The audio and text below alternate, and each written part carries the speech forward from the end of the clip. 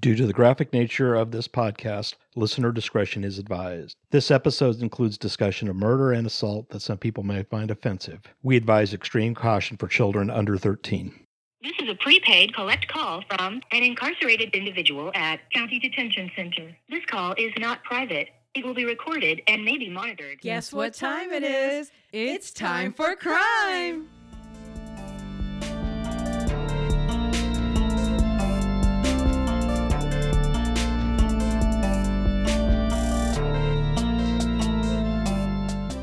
In this episode, we'll be discussing Brian Eftenoff's case.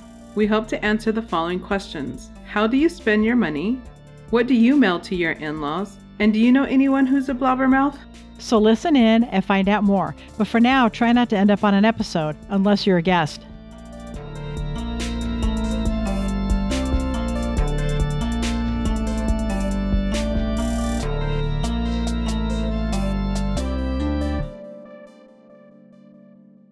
Hey guys, this is your host Vanny. And this is Kat.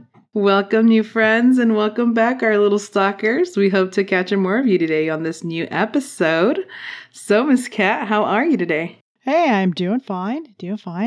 So things have been busy at work, but otherwise things have been fine. How about with you? Things are going good. It's funny, I am making all these changes at work and I'm about to go on maternity leave, and so that's going to be a very interesting handoff. Yes. We're getting close to having to take a short needed break here. Yes. So giving you guys a heads up, I'll be probably going out soon with the bang. But we'll come back with a third co-host, little Gabs. Yeah. Hopefully no crying in the background. Anyways, well, I'm glad you're doing good and things are at least warming up in Arizona. I don't know how it is across the other side of the world and the country, but it's definitely warmer in Arizona, and I'm enjoying that part. It is, because, boy, we got hammered with some winter storms. Yeah, I saw a lot of storms and no snow for me, thanks. Can't do snow. No, but I mean, up north, some of places got as high as 14 inches. Yeah, you get a warning, because, our corporate office is out of Boston for work, and I keep getting a text message and phone call if you can, please work from home. I'm like, sir, I am working from home. I'm enjoying this work from home. So, well, let's get going with our case today. But before we get going, let's remind everyone of the question of last week's episode, which was, who was the youngest woman ever sentenced to death in the U.S.? Kat, I'll let you read this great little story. I will. And I have to say I was wrong, because I thought for sure it was Carla Faye Tucker out of Texas, but I would be wrong. So it was Krista Gale Pike. She is the youngest woman to be sentenced to death in the United States. She was 20 when convicted of the torture murder of a classmate that she committed when she was 18 years of age. She became jealous of the 19-year-old Colleen Slemmer, who she thought was trying to steal her boyfriend from her. She was charged with first-degree murder and conspiracy to commit murder and was sentenced to death by electrocution for the murder charge and 25 years in prison for a conspiracy charge. And as of June 7th, 2021, Pike's attorney filed a motion to oppose the execution date and request a certificate of commutation. So they're still trying to fight the death sentence. That's intense. That's pretty young. Yeah, and murder torture. Mm-hmm. Yeah. So there was a little thought that went into that one, I'm sure. Yeah, absolutely. She must have been a very controlling kind of girl. I mean, I wonder what the boyfriend's doing nowadays. Yeah. Right? He's going, dodged a bullet, dodged a bullet, dodged a bullet. Seriously. That's crazy. Crazy case. People, kids nowadays, I swear. Exactly. Although she was born in 1976, so she's not much older than me. But old enough not to be doing that, that's for sure. Jeez. Well, let's jump into our little case, and I'll just give a little quick recap of what the case is about. It happened in 1999. A man was convicted of killing his wife by forcing cocaine down her throat and beating her, and was sentenced to 50 years to prison. And this case is about Brian Eftenoff. That's how you say his last name. Yes. So people that have been here for a little bit are probably familiar with this case. So it's another one from Ahwatukee, our little pocket in Ahwatukee. Yeah, it's, one of the nicer, more upscale neighborhoods. And they've certainly been having a lot of calamity lately. Yeah, at least in the 90s they were. I mean, maybe that was why. Like, it was up and coming in the 90s. Like, things were starting to get more built. Yeah, I don't know, because maybe they're tucked behind that little mountain in the foothills, and maybe they just thought that they were all that. Yeah, I mean, I love looking at Ahwatukee foothills, like from South Mountain, and I've always liked a lot of the homes down there when you're seeing it from the mountain, but from all I've known of when I moved to Arizona, it was very expensive to live in Ahwatukee, so I did kind of a little digging to see what was an average cost of a home in the 90s, or like in this time frame, the 99s, and a home was like $179K, which at that time was a lot of money. Yeah, because a lot of just your average houses, I think, were probably about $100,000 back then. But yeah, to think about living in Ahwatukee at the time would have been very expensive. And I tried to do some little digging of what Brian did as, for a living, or what his wife did for a living. And the only one that was positive was that his wife was saleswoman for Neiman Marcus. And his was kind of up in the air. Kept saying he was a salesman, or he owned a auto parts business. It was very little confusing to exactly what did he do for a living. Yeah, and I thought it was odd that he had an executive assistant. So what was he doing that required a female executive assistant? I don't know, but if you got to know a little bit more of this case, or if you know of this case, he kind of was like known as some playboy. He was like the Hugh Hefner of Ahwatukee, I guess. Or he thought he was. At least he thought he was, yeah. Yeah. Have money, will travel. But their pictures when they were younger, they were both a very attractive couple. So yes, they were. They were. And somebody was bringing in the money because, they were in a very affluent neighborhood. So. And they had 2 kids. So if they like could afford this, I'm like, meanwhile, here I am, like, I can barely afford one. So. Yeah. I don't know how people afford kids now, but yikes.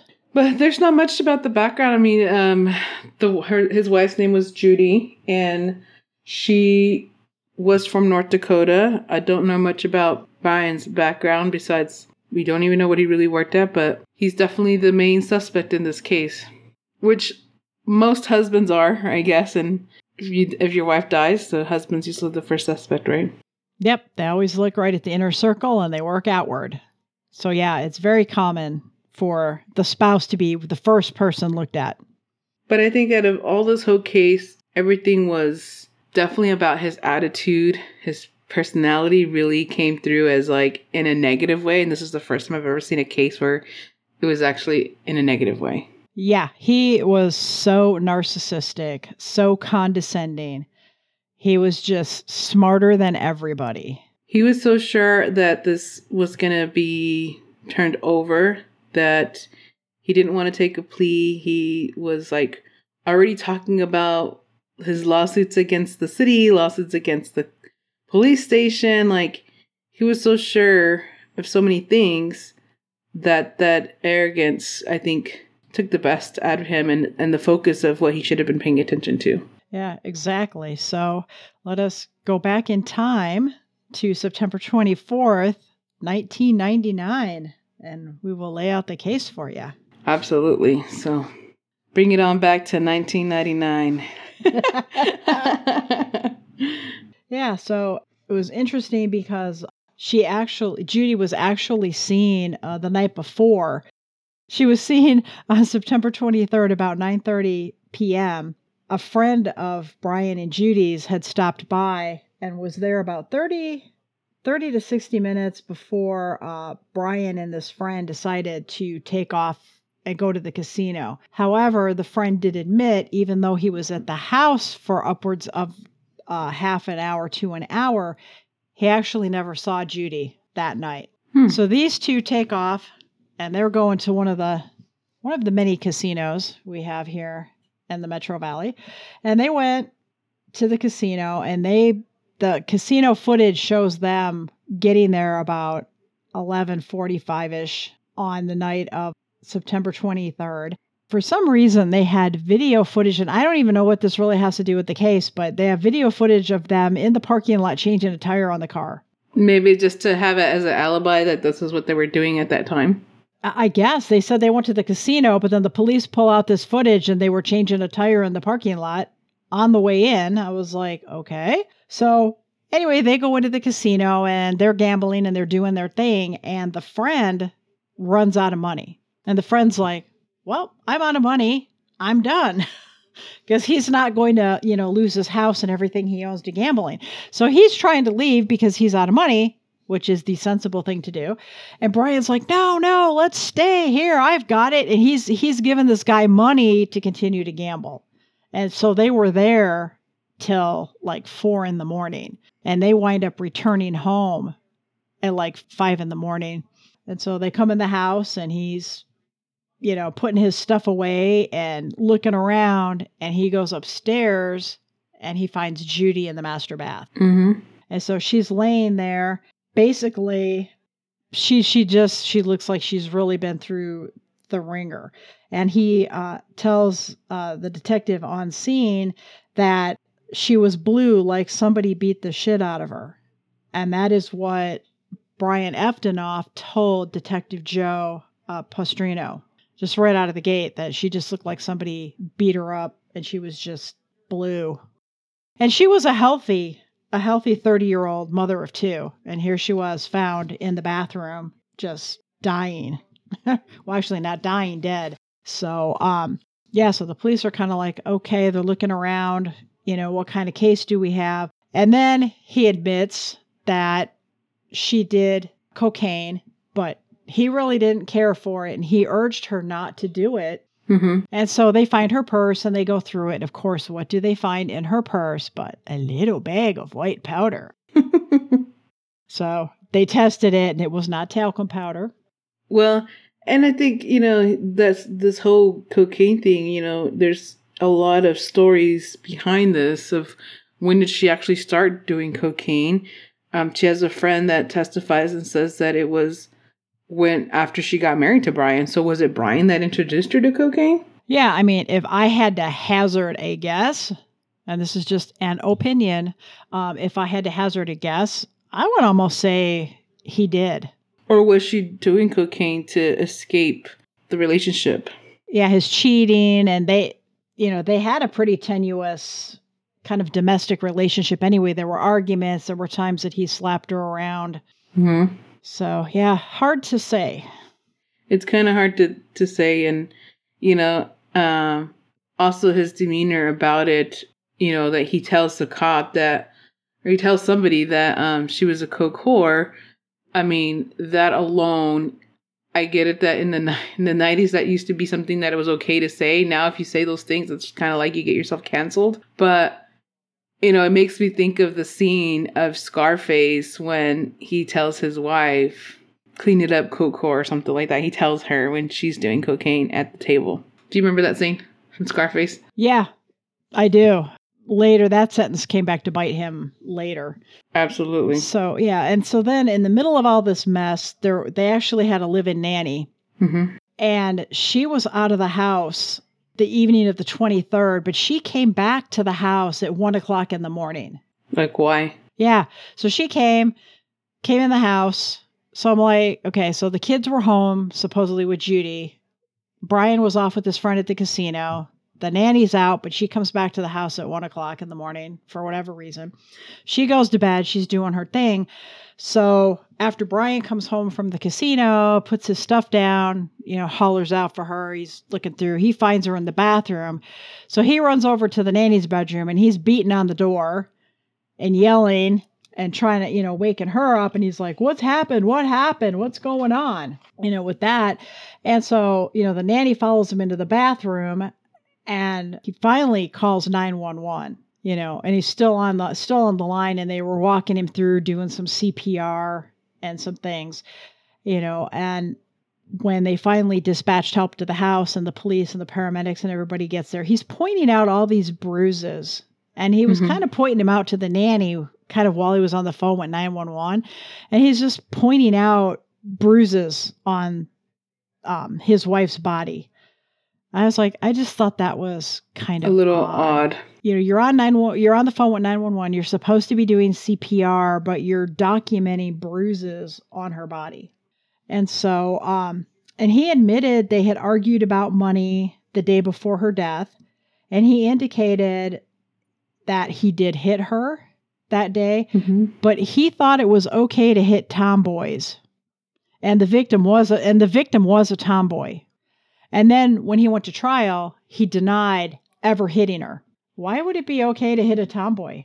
I mean, why would it be okay to hit anybody? But why in his mind was it okay to hit a tomboy? He had the speculation that if you hit me, if you're willing to hit a man, be willing to take it like a man. It was something like that to his, like what he believed. He truly believed that it was okay. And I saw pictures of them, like from their wedding and some early pictures, and I never got the sense that she was a tomboy. She was cute. Yeah, she was very girly girl. So yeah, she was a cute little petite thing. So I'm not really sure where the tomboy thing came from. I'm still like questioning where this money's from. They have a live-in nanny. They live in Ahwatukee. Okay. They're able to, like, he's able to go on the spending spree. Like, why does she work as a salesperson at Neiman Marcus? Like, some of this stuff doesn't make sense to me. Like, some of the background of this whole case or their story just doesn't add up to me. It keeps bringing more questions more than solving it. Yeah, I could not really find where the money trail was because he seemed to like to spend it. Mm-hmm. He really seemed to have some fluid income, you know? And so I just thought it was odd, too, that the morning of the 23rd, his business assistant arrived at their home and she saw Judi and saw that there were no marks or bruises or anything on her. And I'm thinking, well, how much when you stop by in the morning to do whatever it was you were doing, drop off paperwork or whatever. I don't even know what her role was, but she's like, oh, I didn't see any bruises. How much of her could you see? What was she wearing that maybe she was hiding it because she didn't want you to see? Yeah, I mean, maybe she was hiding it, maybe she didn't have any, but I mean, so I would say if I stopped by somebody's house to do something and I saw them and I say I didn't see any bruising, I would assume that would be face, neck, and like arms. Yeah. But I don't know what's under your shirt. Now, did she have a long sleeve shirt or robe on? I don't know. I just thought that was odd that was in there. The assistant said there were no bruises, yet when we found the body, it looked like she was just, in the ring with Tyson. She was covered with bruises. It's very odd. I think what this whole case really captivated, a lot of people around the valley was kind of like this weird murder theory, right? About this whole cocaine situation and the behavior that Brian was having. Like, he was just a blabbermouth. Like, he was just talking crazy stuff and saying whatever he wanted. But I think the most important one was that these two attractive couple that are like living this great life, and then it just went dark. Yeah, they were married for 6 years, and she had talked to friends and family about the fact that her husband had hit her and the fights they had had, so that was never really a secret. How many of them were in front of the kids really wasn't clear, because at the time of the murder, Ricky was only 5 years old and her brother Nicholas was only 3. So I don't really know, what those kids can remember.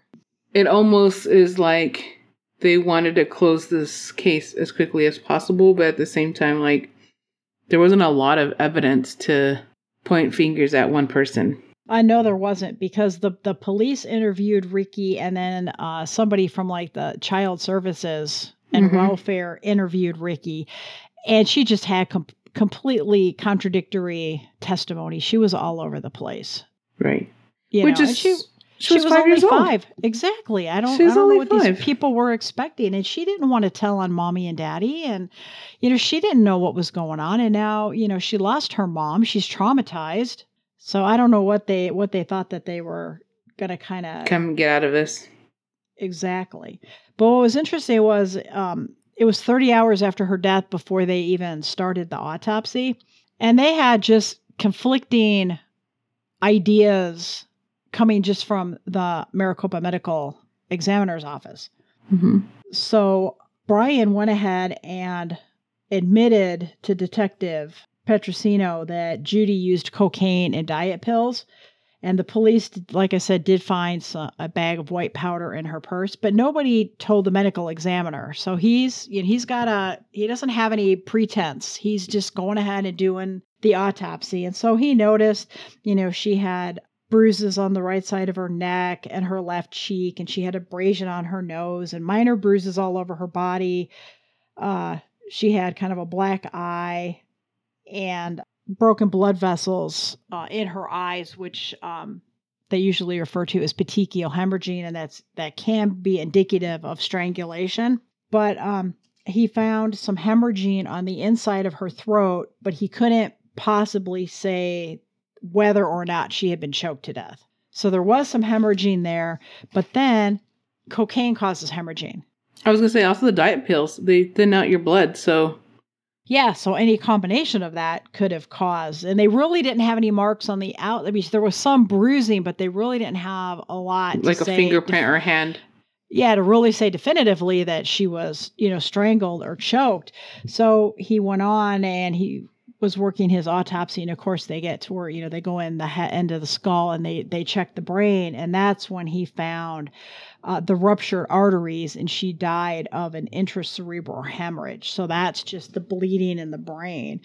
And there gets to be enough bleeding, and it just causes pressure on the brain, and it goes slowly. I mean, it could take minutes to hours, but you get enough pressure in the head, because with the skull, it can't go anywhere, and you just get enough pressure that pushes on the brain, and eventually it can just stop your respirations, and it can cause you. And in fact, that's a lot of speculation about what happened with Bob Saget, that he somehow hit the back of his head, and he probably had a headache and didn't think anything of it and kept doing what he was doing. And in the meantime, he was having a slow bleed, and eventually, hours later, it killed him. Right. So it's not something that always happens fast. It can affect your breathing. It can make you vomit. It can make you dizzy. You can see double vision. There's quite a few symptoms that you can have. But if you're home alone, there's nobody really nobody there. Nobody to report it to. So I don't think she vomited, because there wasn't anything at the crime scene that indicated she was. Don't know if she had trouble walking. Don't know about her breathing. She was just found dead. But if she was having trouble walking and she was having irregular breathing, was she staggering around? And that's how she has the bruises. And she fell. Yeah, she fell. And it was because she fell. Mm-hmm. Because that could happen with her injury. And, we know that cocaine just can cause horrible bleeding. And that's why, like, a lot of people would just have these nosebleeds, and they would have to go into the hospital and pack the nose. And it would just the cocaine would eventually just eat holes in the septum of your nose. And it was very, very common with cocaine use. That was one of the questions I was going to have for you, was actually like, when you're a cocaine user, doesn't your septum start to deteriorate, where that would be something that the medical examiner would be able to say, hey, she was somebody that was probably using cocaine more than just this one time. Yeah, and they were saying that she was kind of a recreational user of it. I don't know how much you have to use before it shows up. I do know that that was an issue for musician Stevie Nicks. She did a lot of cocaine. Of course, people that live here know that she's from Paradise Valley. And she was treated here many times by paramedics, and many times at Paradise Valley Hospital, where they would rush her into the ER and they would have to pack her nose. And she literally almost had no septum in her nose. Mm-hmm. Because of the cocaine use. So fortunately, she was able to, to kick it and get better, go through rehab, and, have a great rest of her life. But at that point in her life in the 80s, she really did some damage to her nose and was really susceptible to horrific nosebleeds. It's crazy. It's crazy how this one little powder could really start deteriorating that in your nose. Yeah. So when the doc was doing the autopsy and he found the cerebral hemorrhage, he pretty much determined that she died of a stroke. Mm-hmm. And nobody said anything, so he wasn't looking for anything. Now, keep in mind, when they go through the autopsy, they take blood and they do toxicology, but toxicology can take some time. Right. some of these tests, they'll know in a couple hours. Some tests can take upwards of a few weeks. So he's going through, and then he sees this horrific hemorrhage in the brain, and he's like, oh, it's a normal, healthy woman. She's 30 years old. Wow, she looks like she had a stroke. So that's where he was leaning. So his preliminary was she died of a stroke. So it wasn't until later when they get back some of the toxicology, they go, oh, look what we found. There's some cocaine. So they went back in. And now the experts are all varied on how much cocaine was in her system. So we go from large amounts of cocaine to she had some cocaine. Now, her body was, 30 hours before they even started the autopsy. We don't know because Brian and his friend left the night before at like 11. So, sometime between 11 and 5, this incident happened. And then, by the time they took her away and did the autopsy, who knows? It could have been, almost 48 hours after that by the time they got to the autopsy. So part of the experts were debating, they were going, well, but she didn't have that much cocaine in her system and it broke down into the metabolites. So when a drug breaks down, it breaks down into like its subparticles. Well, at the 30-hour mark, yeah, it would have broken down. Mm-hmm. You're not long enough. Yeah. So there really wasn't an accurate way to tell how much cocaine was there. So I just thought that was kind of interesting. It was like, well, it was there, it was measurable, and we're getting varied, depending on who the expert was that was looking at the results, we get varied testimony about opinions. How much was actually in there. And I do know that when this case was coming about, because they talked about the bruising and some of the domestic violence, the media just took off and they were just running with, oh, she was severely beaten. It was a big domestic violence. He beat her to death and he's just using the cocaine to cover it up. And then detectives just fed right into that. They just were like, oh, that's a great angle. And they just took off. And again, I think, Matt, it was just tunnel vision. They just took off, on this. Oh, they were having arguments. They were fighting over money. They were fighting over cocaine. And they just went full force. I don't even know if that's even a possibility of shoving cocaine down somebody's throat. Physically, is that something that you could do? I don't know, because I'm thinking if you go by the theory that he was beating her and she was weakened, I would have thought they would have found a bunch of cocaine in her mouth. If she couldn't swallow, how are you going to get the cocaine in her throat? Mm-hmm. That's my questions exactly, like that I have, it doesn't add up. So once they found the toxicology report, the medical examiner went back through and he decided that the result of her death was the intracerebral hemorrhage secondary to the cocaine intoxication. So he believed that, yes, she did die of the cerebral bleed, but it was a result of cocaine. And still nobody was really sure about how much cocaine was in there. Right. And I thought it was interesting that police went and they interviewed some of Judi's coworkers, and they had told investigators that Brian often would show up at her job and humiliate her in public. And he presented himself as a vile loudmouth for whom inappropriate behavior was the norm. So I guess they were quite used to his attitude and his mouth and his presence. So one witness said that she told police that Judi had bought about $1,900 worth of jewelry, and she made the comment to this witness. She says, "I'll keep it unless he kills me." So was that, foreboding, or was she just, I bought $1,900 worth of jewelry. I hope he doesn't kill me for buying it. I don't know how to take that sentence. Yeah, is she joking or not joking? Yeah. Is he going to, kill you, finger air quotes, is he going to kill you because you bought $1,900 worth of jewelry, or you bought $1,900 of jewelry and you're afraid that at some point in your life, he's going to kill you? Yeah. That it's going to come back and bite you. Yeah. So, yeah. And I know her in-laws didn't like him. He would have lots of rants. They had arguments in front of the children. I think one of the interesting things, not just all these medical examiners that were involved in reviewing, her body and stuff was that one of the jurors was actually a medical doctor. Yeah. And when they were asking him, when Brian was on the stand like testifying, he was discussing like his concerns of his, his wife's cocaine addiction. And he stated like he came to the conclusion that she just couldn't put it down, that it was like a potato chip. Once you start, you can't put it down. And the medical doctor that was the juror, he threw his hands up and was like, oh my God, this guy.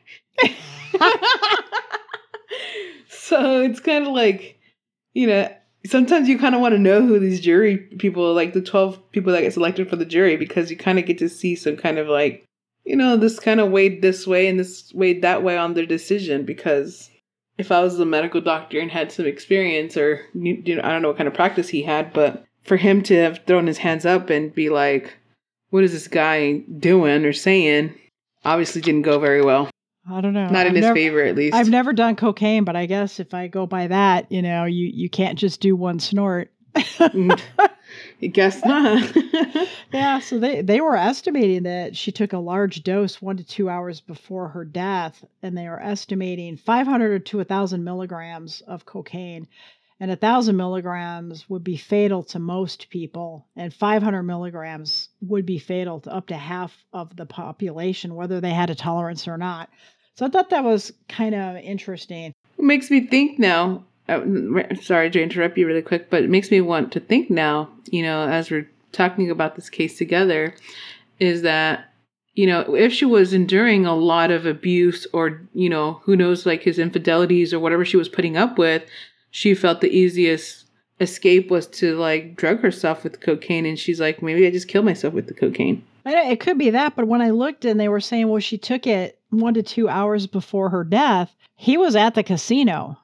Now, whether he circled back and supposedly shoved the cocaine down her throat, I don't think so. I'm having trouble with that one. Mm-hmm. But did she take it and not pay attention or not care? I don't know. Possibility. But she, they did say she had a considerable amount of cocaine in her system. But then, okay, so we know that Judi did it because friends and family knew that, she did it, even if it was occasional and recreational. So here, they're trying to do the autopsy. Like I said, it can take weeks to get the toxicology reports back and get their final report and have it, completed and released. The police, are in contact with the medical examiner, and they kind of have an idea of what direction to go, but it's usually not released to the public. And so here's Brian walking around telling anyone who will listen that once the autopsy and toxicology reports were completed, that he would be cleared of any wrongdoing and that his wife will be found to have died of a cocaine overdose. Wow, that was 2 weeks before the report was officially released. He's telling a coworker and other people that the autopsy is going to show she died of cocaine overdose. I mean, he probably already suspected that because maybe they argued about her cocaine usage. I mean, we don't know. We weren't there, but it's a possibility that he just kept this whole idea of calling her a coke whore, that was his reasoning, that's how she died. And so he just kept building on that story. Why he would keep opening up his mouth and dig himself in a deeper hole is another story. Yeah. Then we have the mysterious box that was sent to her parents. Mm-hmm. So this is, after her death, this box, and I know some people speculate, but I have to believe that he sent the box because after her death, this box shows up at her parents and it has some personal effects in it. And I guess his handwriting in the note was identified by the nanny and his executive assistant. And he wrote a note in the box that says every item has a story. And then on October 6th, he was calling Judi's mom, and he called twice, once to say he shipped the box and then called again to ask if it arrived. And so in the box, a rolled up dollar bill, 2 short plastic straws, a purple pen cap, and then a small bag containing just over 1 gram of cocaine. And what was weird was when the box got there, Judi's mom just let it sit in the house for like a month. She didn't even care to open it. And then she opened it and she, finds this stuff, and they believe that Eftenoff was sending them a message that Judi used cocaine. And I really think this was part of his defense and what he was showing. Oh my God, look, she did cocaine. This is how she died. I didn't have anything to do with it. But, and I know you have some conspiracy as to who else would have sent this box, but his handwriting was verified by 2 sources, and who else would have wanted to send this box?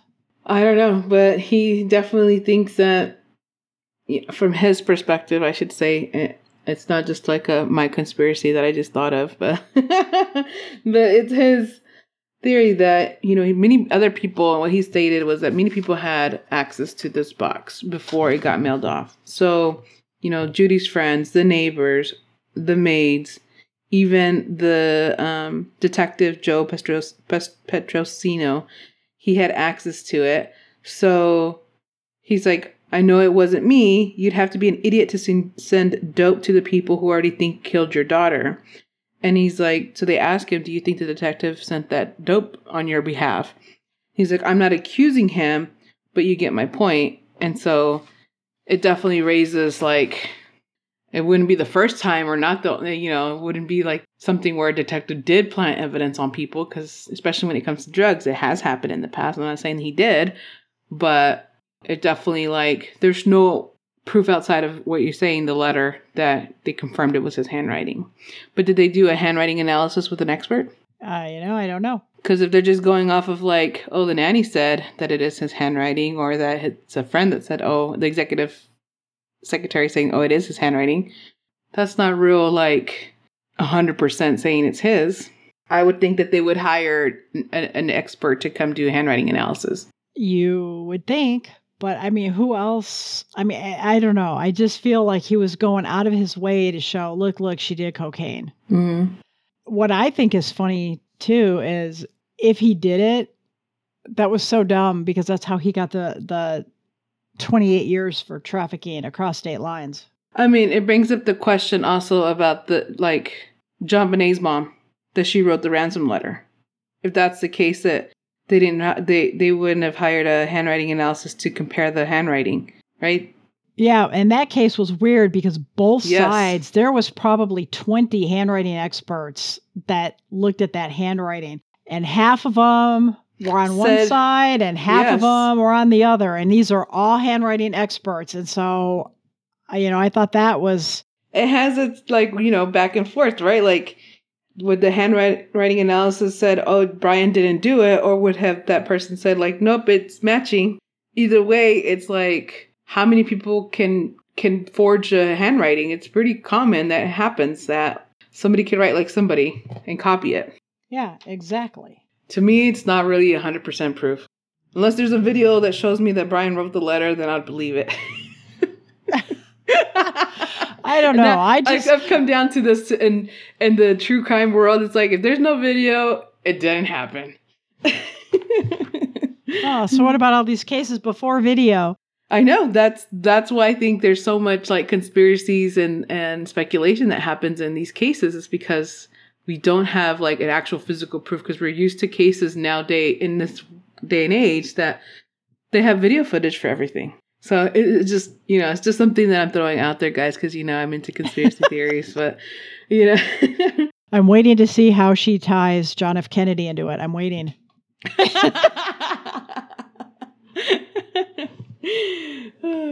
But, yeah, I just think that's a little suspicious, I guess. Oh, JFK wrote the note. This is definitely way past his lifetime, so... Unless he wrote it as a spirit. I doubt it. Oh, I don't know. Unless you believe he's dead. And Kat thought he was in Kalamazoo with Elvis working in a McDonald's drive-thru. Jeez. But I do say that, this case is definitely, like, he got sentenced and he's in prison now. What I want to talk about, too, is that, he did go and appeal this because of all of the speculations, and nothing was, like, really proven. One of the things that, make me, like, kind of interested in this case a lot was that the Arizona Innocent Project took on this case to do the appeal. And usually the Innocent Projects, when they take a case, it's because they really believe that there's something here that they can fight with. And they don't just pick up random cases. They truly do their work behind it. So I definitely have I want to know what kind of stuff they found. I wish I could get more details on it. Like, they obviously had some kind of evidence to take it to fight for him. So yes, because I know that Eftenoff took it to the Supreme Court, Arizona Supreme Court, and they upheld the conviction. Which was interesting because part of what he was complaining about was he didn't think that his daughter was a competent witness. Mm-hmm. And I almost kind of have to agree with that. I mean, she was a traumatized 5-year-old. I don't know how competent she could have been. If anybody, I suspect, in all of this, and this is my speculation, conspiracy, like I'm going to share with you, is brought up a red flag for me is the nanny. The fact that she left and then came back. Was this a normal behavior for her? And then she's like, goes on and says that, oh, this letter was written by Brian. Like, was the nanny having an affair with Brian and we don't know about it and she wanted to get rid of the wife? Ooh, good conspiracy point. Definitely makes you question things. Yeah, you put that and then you put it with his arrogance and that, because at one point he stated they will never have a case. Mm-hmm. But what I thought was interesting too was I have a quote here from Paul Rubin, who people from Phoenix know who Paul Rubin is, and he writes for a little publication down here called The New Times, and he has written for years, and he has covered some of the most infamous Arizona trials, and he's been in a lot of courtrooms. He's seen a lot of people testify, and I just thought it was interesting that I had a little quote from him, and he said, "Here you have a guy who oozed arrogance and also thinks he's a little better in every aspect of life than you or I or anybody." You know, and I don't think the jury liked him. I don't think they connected with him. And when he got on the stand and called his wife a coke whore, you could just see the jury they just were like, yeah, we're done. We're done with this whole mess. And, Paul, in his article that he wrote, The Final Straw, one of the things that Brian said to him was, "I know if I had shut up, they probably would have ruled it an accident." So I quote Brian. And this was a month before the Phoenix police arrested him on a charge of murdering his wife. Yeah, and I know he also feels that the case focused on his character rather than her death. Mm-hmm. Well, he definitely brought a lot of attention to himself. More than he should have. And maybe he's trying to far reach and get like his 15-minute of fame out of this, because he does even go out, after his wife died, he even tries to go get a discount at Neiman Marcus. He tries to use her discount. Like... What? Her employer's going to know she's not alive. Like, why would you try to go use a discount? Oh, God. And I thought it was interesting, too, is Paul Rubin also, he doesn't really believe that the evidence was very convincing, but his ego is what did him in. Mm-hmm. If he could have just chilled and maintained, this case might have had a very different outcome. Yeah.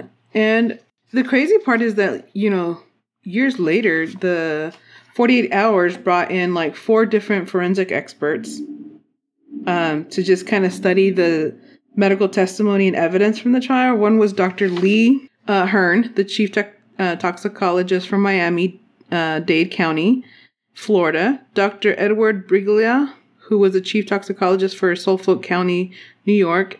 Dr. Charles Wetley, Suffolk County Chief Medical Examiner, and Dr. Don Ray, he's now retired, who spent more than 24 years as a Chief Medical Examiner in Seattle. Among them, they had studied hundreds of deaths from cocaine, and none of them agreed with the prosecution scenario, that Judi was knocked unconscious and then murdered when her husband stuffed cocaine down her throat. Yeah, and they believe that it is almost impossible to stuff cocaine down a semi-conscious person. There's just so many... medical examiners that studied this, toxicology from cocaine that are saying that there's no way that this is physically possible. Yeah, because even Dr. Lee Hearn said when they asked him for his, professional opinion, he said, "I think she was a cocaine user and I think she was binging the night of her death and that caused the cerebral bleed. Cocaine raises your blood pressure." Yeah. So kind of what you said at the beginning. Yeah. So, again, and like what you were saying, with the affairs and the money and the women and the whatever he was doing, because if you have this kind of attitude, I'm sure this guy was doing whatever he wanted. She was dealing with all that stress, had a 3-year-old and a 5-year-old in the home. Maybe she did binge. Oh, he's going to the casino. I'm just going to kick back and light some candles, come up to the tub and soak or whatever she was thinking. And that was it. That was it. Yeah. And who knows? I mean, it doesn't say on here, but she could have mixed some of this cocaine and diet pills with alcohol. That's just like a disaster waiting to happen. Yeah. And even if Brian had tried to shove that cocaine down her throat, it was also believed on the panel of experts. It was actually Briglia, and he said the notion that a single acute dose, oral overdose, is just not consistent with the facts. Mm-hmm. And I think that she had been using, and it was over time, and that's what caused the bleed. Yeah. So he could be innocent of murder. So, I mean, that definitely is kind of what, these 4 medical examiners were saying, there's no evidence that she was forced to swallow the cocaine. I think it's possible that there's an innocent man in jail, and innocent of murder is certainly something that they speculate. One of his things that he brought to his appeal was all the different opinions that the toxicologists had. And he was like, "Oh, it's insignificant, or it's insufficient evidence because all the differences in the interpretation." And it was interesting that the court looked at that and they were like, "Yeah, but they're all experts and that's their opinion." And the jury chose to believe what they wanted to believe. So they weren't like lay people that were confused. These were experts that were brought in. And even though their opinions varied, and whether it's, a sleepwalking case, or if you're looking at, Chauvin and the use of force, and the experts come in when they testify, then it's up to the jury to decide who they believe or who did a better job of explaining it or whatever. So even it's not uncommon for experts to come to trial and disagree, because you have the prosecution expert and then you have the defense who brings in an expert who usually has a completely opposite point of view because they're trying to bring up what they believe happened. So this happens all the time. So the court wasn't going to waste time with that. Yeah. And the appeal ended up getting denied. And the conviction still stands. Yeah, but what I did think was interesting that did come out of this is because there was all the speculation about the experts, that the National Association of Medical Examiners is currently working on new guidelines, and they want to establish what kinds of tests to do and when, from the time of death, have a timeline. And this will be our standard. We do this test, in this order, so that it's standardized, so that there's less variation in opinion. There's going to be, okay, this is the procedure. We do A, B, C, and, if not, then we do G, E, F, whatever. And they have the protocols. Which comes at a perfect time, especially with all these fentanyl overdoses and stuff. Mm-hmm. Yeah, we definitely need something like that. It needs to be a standard. But yeah, that kind of concludes our little speculation on this case. I just honestly, this case to me it was all over the place because there was no physical proof that he did this. But at the same time, it's kind of like he kept digging his own grave the more he spoke. And his attorney tried to convince him not to take tests, to not go to the stand. And he went against it because he was so sure of himself. Yeah, it reminds me of something currently that's happening, that someone that's out there having to deal with a potential for a murder trial that can't keep his mouth shut. And that would be Alec Baldwin. It's like, dear God, stop talking. Yeah, I don't know, but these cases, it just makes me remind people to go back and listen to our case of the Miranda rights. Yes. Go back and redo Ernest. And yeah, there's a reason that you have rights. Please use them. Stop going to the media and trying to try your case in the media. Because every time you say something out loud to somebody or to the media, then you've said it and they can use it against you. And you can't deny it because there's a record of you saying it. It's repeated over and over. Yeah. I mean, when you sit down and have an interview on ABC and it's, run on national network, people are going to watch it. Mm-hmm. You can't go back and go, well, I never said that. Really? Because here it is. Well, thanks, Kat, for listening to my crazy conspiracy behind this case. I love you. I love your crazy conspiracies. Side, right? I always excited to see what you come up with next. I know. I think my husband he loves it. He's like, it's crazy the stuff that you think of that nobody's ever thought of, or it makes you question. It makes you just kind of go, I would be perfect at working as FBI, like coming up with conspiracies and trying to debunk the conspiracies. I don't know. It's weird. So before we get going, I'll leave everybody with the question of the week. Who was the last female prisoner executed in the U.S.? And this one we thought was some completely different person. So yes. Well, until then, we ask you all guys to stay in to listen to the next episode, where next episode's going to be the 1999 missing child case of Mikkel Biggs. Yes, it's a good case. It's still ongoing. So if there's anybody out there that has a possible clue, you could be the one that breaks the case, because this one's been hanging for a lot of years. Yes, too long. Well, we ask you guys to make sure to share our podcast with your friends and family. Make sure to let them know we're on all platforms. So make sure to share that. Check us out on our website, and definitely interact with us on our Facebook. We love the interactions, and thank you for all those who do interact with us now. Yes, we definitely do appreciate it. Want to put out a big thanks, and we're getting more and more people that are asking for permission to post on our webpage. So please, we just encourage you, please come on, bring discussions, talk about cases. It's our little group, so whatever you want to talk about, please feel free. Absolutely. But until then, you guys take care, be kind, and love one another.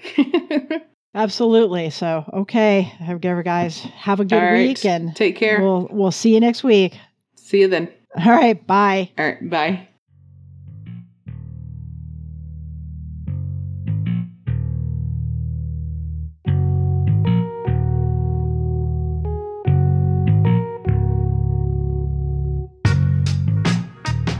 Time for Crime is a podcast about true crime, prison life, and the opinions from the people who've worked on the inside. Please follow us and leave a 5-star review on your favorite podcatching software. Help us get our voice out there. You can get more information about the podcast and this case at www.timeforcrime.net. Look for us on Twitter at TimeForCrime1 or on Facebook at TimeForCrimeVannyCat. Feel free to leave us a comment on our voicemail at 623-292-5871. We might even put your call on the podcast. Like it, love it, and share it, but please credit the hosts Vanessa Nunez and Kathy Delaney for their commitment to the podcast and service to the community. We'd like to send a special thanks to Nickel Ninth for the music in this podcast. We'd also like to thank Dave Kaiser and Peter Ninth for their support of the podcast and website. And most importantly, we'd like to thank you, the listener. Without you, we couldn't bring you this podcast. Take care, everyone.